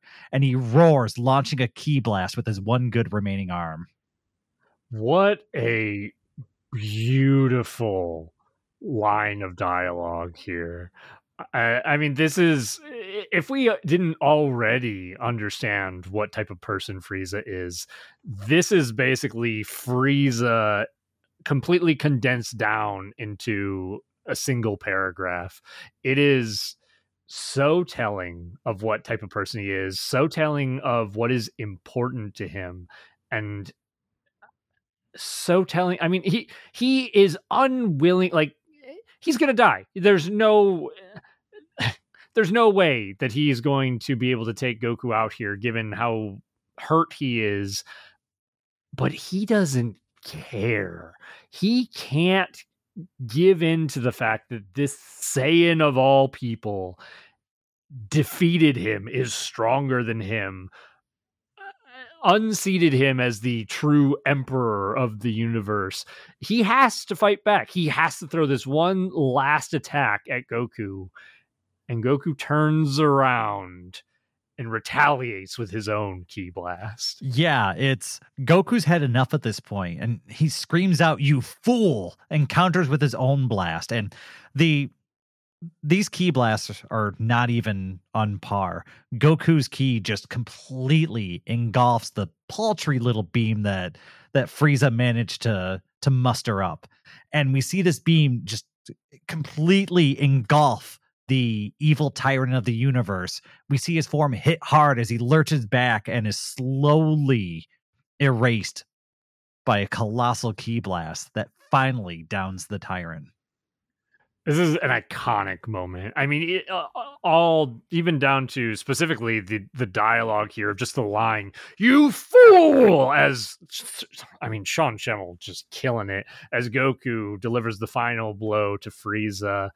And I mean, there's actually an interesting shot here too, because there's a shot that was animated here a little bit differently than it's drawn in the manga, and the internet has kind of drawn some attention to it because Goku, it's a close-up of Goku's face, and Goku's kind of looking down at Frieza, and his brows are kind of furrowed, and he almost looks stern in the anime. In the manga, the exact same shot, his brow is kind of pushed upward, almost in a look of sadness. And I'm kind of disappointed. And of course, Kai, this is not Kai's fault by any means. This is just the anime difference from the manga. I'm kind of disappointed that we don't get that sadness in Goku's eyes here, because he did everything to try to give Frieza a chance to live, to survive, and to just go, to leave him alone, to accept his defeat, and Frieza just wouldn't let things lie as they were. Yeah, and it's Goku's kind heart that's gotten him this far, right? And he's never really meant to kill anybody. He's had a couple moments where maybe someone unintentionally may have died or may have not died, but this is one of the major first times where he actively was the main role in taking someone else's life. And this should weigh on Goku, right? That's where I think the manga got it probably correct, where this would have weight on the heart. As evil as Frieza was, Goku's not a killer, but he kind of is now. Yeah, absolutely. And there are even moments where Goku says, I'm basically says, "I'm going to kill you." Like when he turns Super Saiyan, he's like, "You don't deserve to live after all of the things that you've done." But I think there's maybe a sense of self that comes out even in the rage of the Super Saiyan transformation, in Goku trying to have mercy on Frieza, and Frieza just didn't let it happen. I do like that Kai did take that moment to pause here, though. Kind of, there's no music. It's just kind of the wind blowing, and it's the calm after the storm, I guess. And Goku takes a deep breath, breathing out, and we see him fly off as he doesn't have much time to find a spaceship, but we'll get to that in a minute, because we got to return to Earth, where the Grand Elder is making his announcement that he's going to die soon. And Vegeta decides to chime in by pointing out that the reason why not all the Namekians are back there is because the Wish specifically brought back all the Namekians killed by Frieza and his henchmen. He is neither of those. Yeah, which is like, oof, let's rub that in right now. Good job, Vegeta. We kind of get this moment where the Grand Elder passes on the title of Grand Elder to Elder Mori, and the Grand Elder passes away, just kind of fading. I guess Namekians die by fading into nothingness. I don't know how Just that works. Thanos snaps out. He's not here anymore. There's no body. He's just gone. Yeah, it's just dust. It's at around this point that everyone's lamenting the death of the Grand Elder, and Bulma and Gohan are talking. They kind of bring up how, it would be great to bring back Krillin too, but he's already been brought back by the Dragon Balls and he can't be brought back anymore. And this is where Dende brings up, oh, well, that doesn't apply to our Dragon Balls. So, hey, we got a loophole, everybody. Yeah, multiple Dragon Balls means no consequences. Yay! Well, I think the Namekian Dragon Balls are just, you can do it ad nauseum. There's no limit to it, is what they said in Kai. So it's like, Right. It's even worse than just getting a second chance at coming back. You get unlimited chances with these ones. Yeah, it's I don't know. It's interesting here. It ends up being a problem later on, in my opinion. But for the moment, they are pleased to have this news as we kind of take the focus back to Goku trying to find his way off of the planet. He first finds his way into Frieza's ship because he knows it's going to be closer than his own. He tries to get it moving. It is thoroughly beaten up, thanks to mostly Vegeta. And as Goku tries to get it up and running, the ground beneath it gives way and the ship kind of falls into the molten core of the planet Namek, leaving Goku without a good option. He could potentially get to his other ship, but it's still a ways away.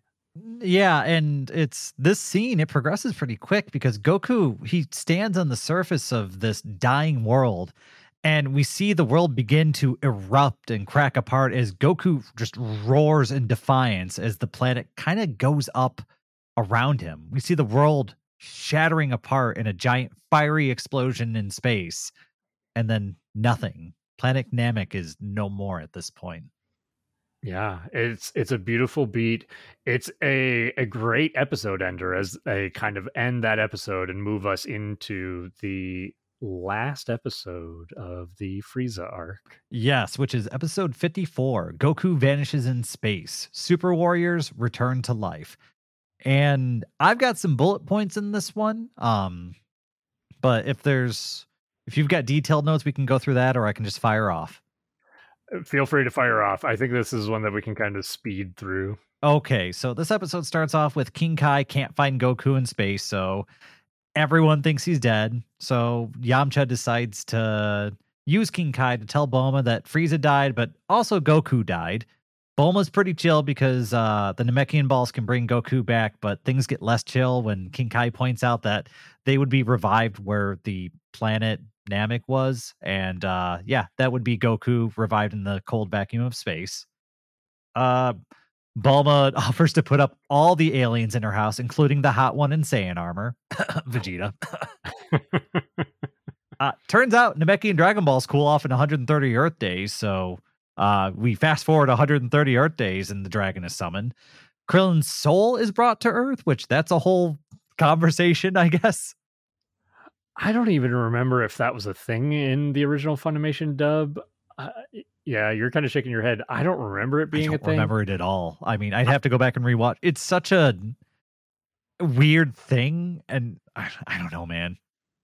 I also, I know I said to fire off, but I also want to point out how unfortunately weird and inconsistent the rules are about people getting resurrected by the Dragon Balls. Yeah, it's really weird because the Dragon summon, they bring Krillin's soul back and then they revive Krillin, and the dragon says, after special consideration, we've decided to bring his body back in the unexploded form, which did kind of make me giggle.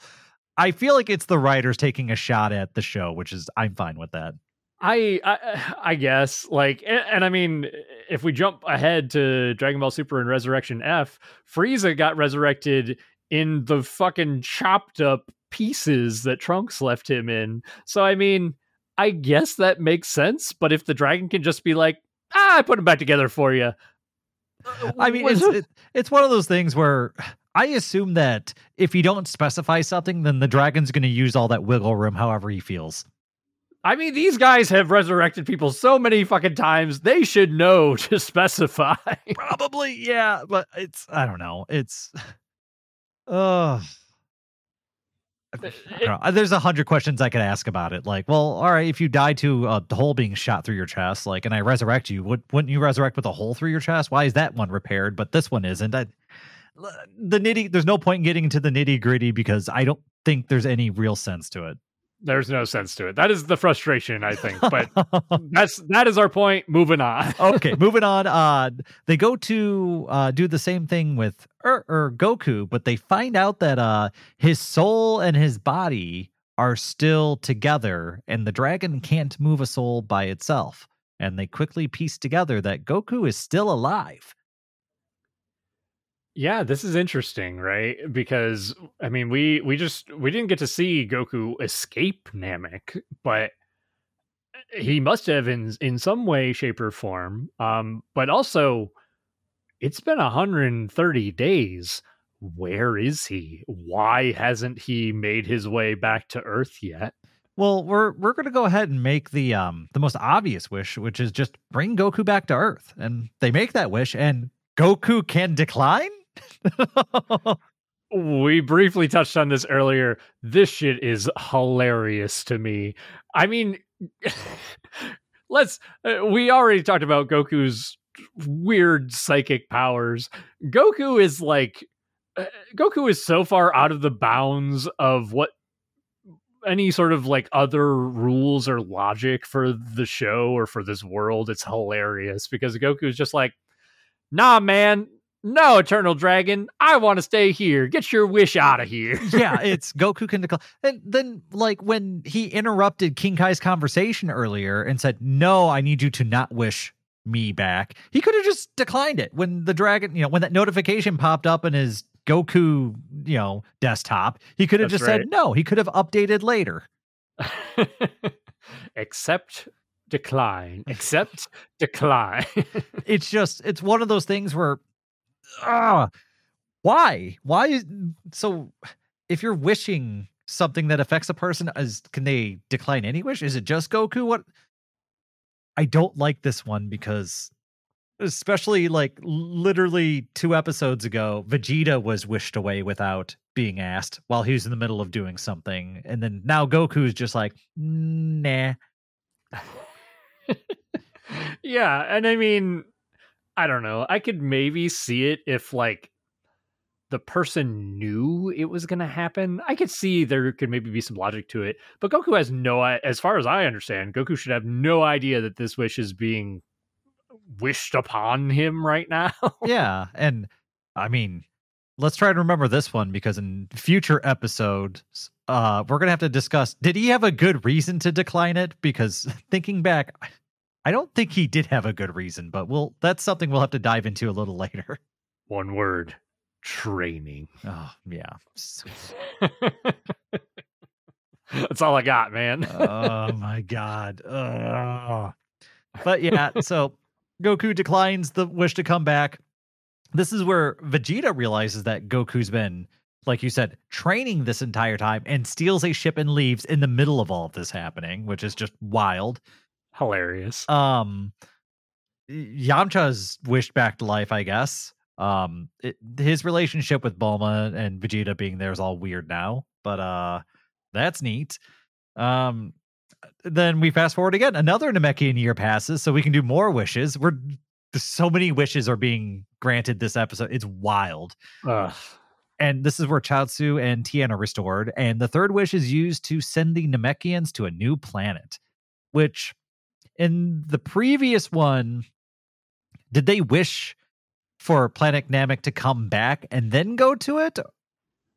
They wish for a new planet Namek, and then they wish to be teleported to it. I am 99% sure, and I feel like the shift in wishes here was probably that first one that they discussed about bringing Krillin's spirit back to Earth. Yeah, really, really bizarre. I felt like, just thinking back, that's different, and also, like, I know what happens in the future. I think we get more scenes on the Namekians being on a new planet Namek, so Yeah, absolutely. it kind of raises some questions as far as that's concerned. But maybe they'll just be like, "Oh, we wish to be transported to a new planet," and the dragon took that as, you know, make a new planet and put us on it. Who knows, right? There's always wiggle room with these things. Yeah, I almost had to in my head imagine that that's what they were doing, but whatever. It doesn't really matter, right? Exactly. It's just a weird thing to change that just, but whatever. So with the Namekians leaving, we do get a brief moment where Dende gives kind of a heartfelt goodbye to Gohan. And I do actually appreciate this scene because Dende is very young and went through all this traumatic stuff, just like Gohan. So they probably can relate to each other more than anyone else, right? And so they can share in this trauma together and really, really communicate on a level that makes sense to them. So I can see over this 260 days, very specifically, these two kind of getting close and bonding a little bit. Even though we don't see it, I can see it happening. Right. It makes sense, like you said. And as the Namekians get teleported off of Earth, I mean, we're greeted with a few last scenes of life back to normal for Gohan and Piccolo and the rest of our Z fighters as the episode and the Frieza arc comes to an end. The last shot of the Frieza arc is Gohan doing his homework in his house by his mom, with Piccolo kind of watching over him, kind of off to the side in the woods, just keeping an eye on Gohan. I love their relationship. It is so freaking wholesome, and I love that it's like it's always there. It's always happening. Piccolo is best dad. Yeah, best green dad. Oh man, it's been an adventure. I was really excited to watch this episode, but the worst part about it is that with this episode ending, it's kind of the end of the Planet Namek stuff, right? This is the most iconic story arc in all of Dragon Ball for me. This is what really hooked me. This is what stands out the most in my childhood. So watching and going through and re-experiencing everything that Frieza is and does, and what a fantastically written villain that Frieza is. I mean, it's so much fun, right? But it's also I'm kind of sad that it's all over at this point. It's so good that I feel bad that it's done. I feel the same. I was very excited to watch this chunk of episodes in particular. I most of the time when I'm preparing for the podcast, I kind of dole out the episodes, slowly here and there. This time I kind of binge watched all of these episodes back to back because I just love this part of the anime. I How did you feel about this chunk of episodes, about the Frieza saga as a whole, and about the way that Kai handled it, Dayton? I honestly, I think Kai did a really good job. I think most of the important scenes are there. There's a couple areas where the edits are a little rough, but I do think, I mean, shoot, we had to cut up the Frieza arc into 3 episodes of instant transmission, so they definitely gave it time. We got to experience all the different levels of Frieza. The dialogue for Frieza has been very, very good in Kai. Much better than the original, I think. Overall, I think the Frieza arc is a vast improvement over the original. I think a lot of filler was cut. I think the Frieza arc in the original was dozens of episodes, whereas here it feels much more concise. And I don't really feel like I missed out on too much. There could have been a couple of moments where they could have slowed it down a little bit more, maybe with Frieza groveling and begging and pleading to for mercy. I really think that cutting out the apology, like it hits a little different. But I mean, I'm nitpicking. I think it's very well done. I think I largely agree with you. And of course, in our last couple of episodes, we've covered our specific issues with the Frieza arc. Most of them are, I guess really most of them are a little bit nitpicky. There are some unnecessary changes. There are quite a few actually of the animation touch-ups. They didn't seem as egregious in this set of episodes. They were very bad in the middle of the arc, especially touching up on the Super Saiyan transformation. I was very frustrated with that. I will say I did watch, there is a YouTube video that came out just recently from Totally Not Mark, who covers a lot of Dragon Ball stuff, who actually covered the degradation of the film, the original media of the Dragon Ball anime, and talked about how the film has really seriously degraded over the years. So there's probably some justification for their touch-ups of the animation. I imagine that some of those scenes just look really rough in the original film.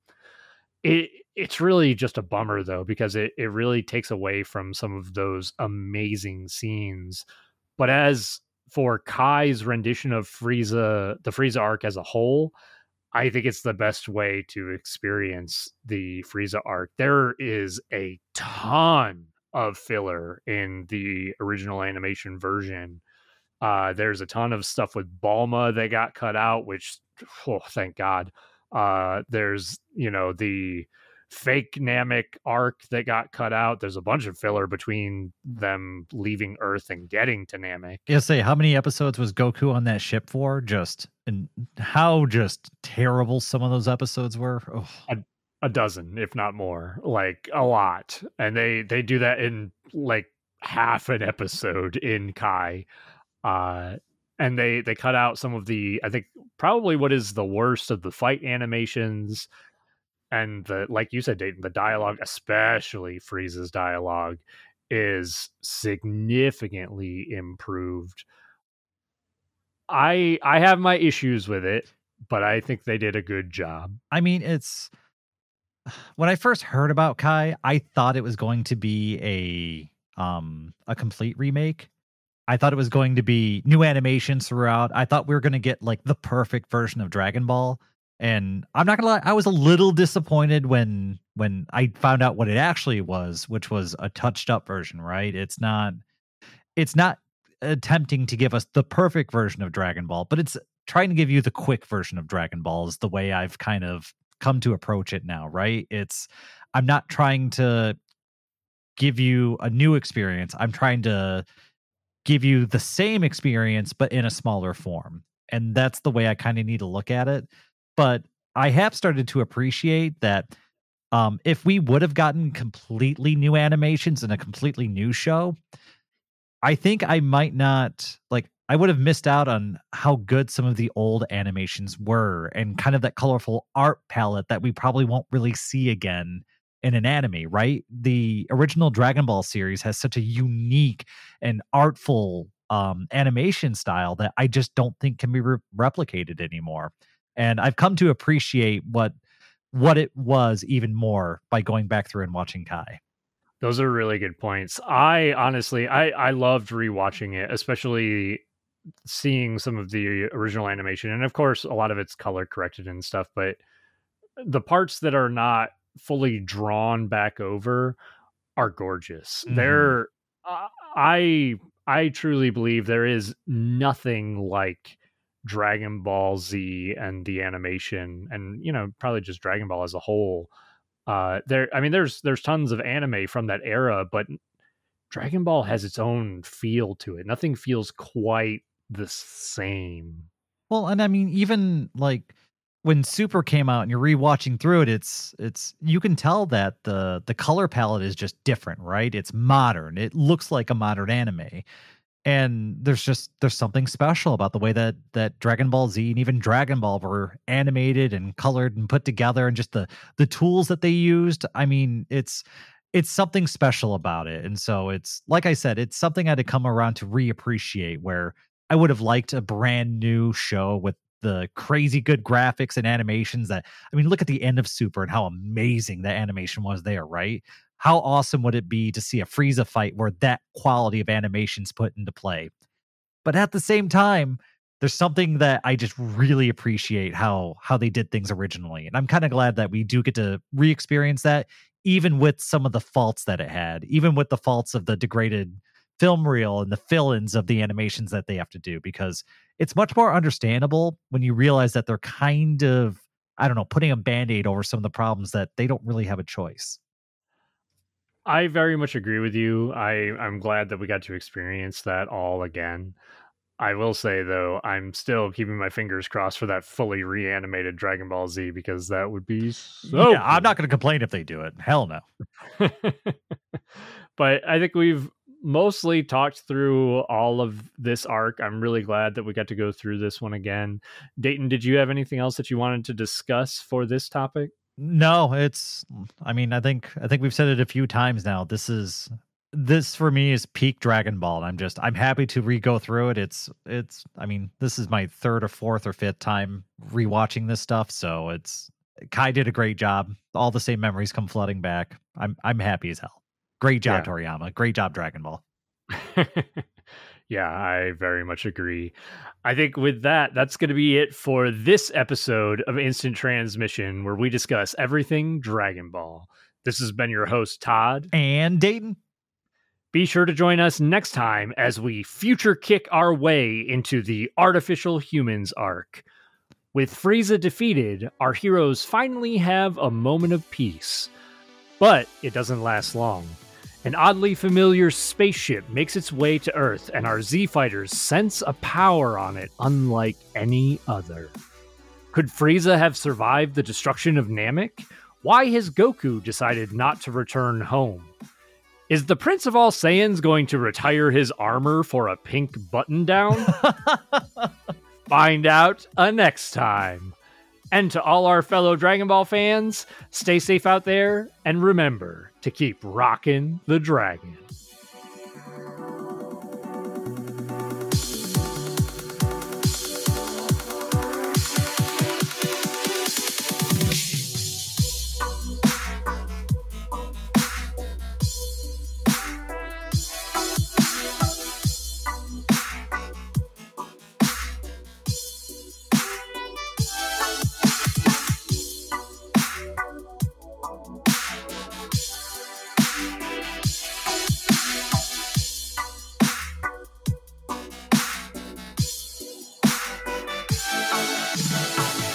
Oh, I'm so excited to meet Princess Trunks. Princess Trunks. All hail Princess Trunks. Oh, you had the power. You got to hit the button. Yeah, that's right. I'm recording.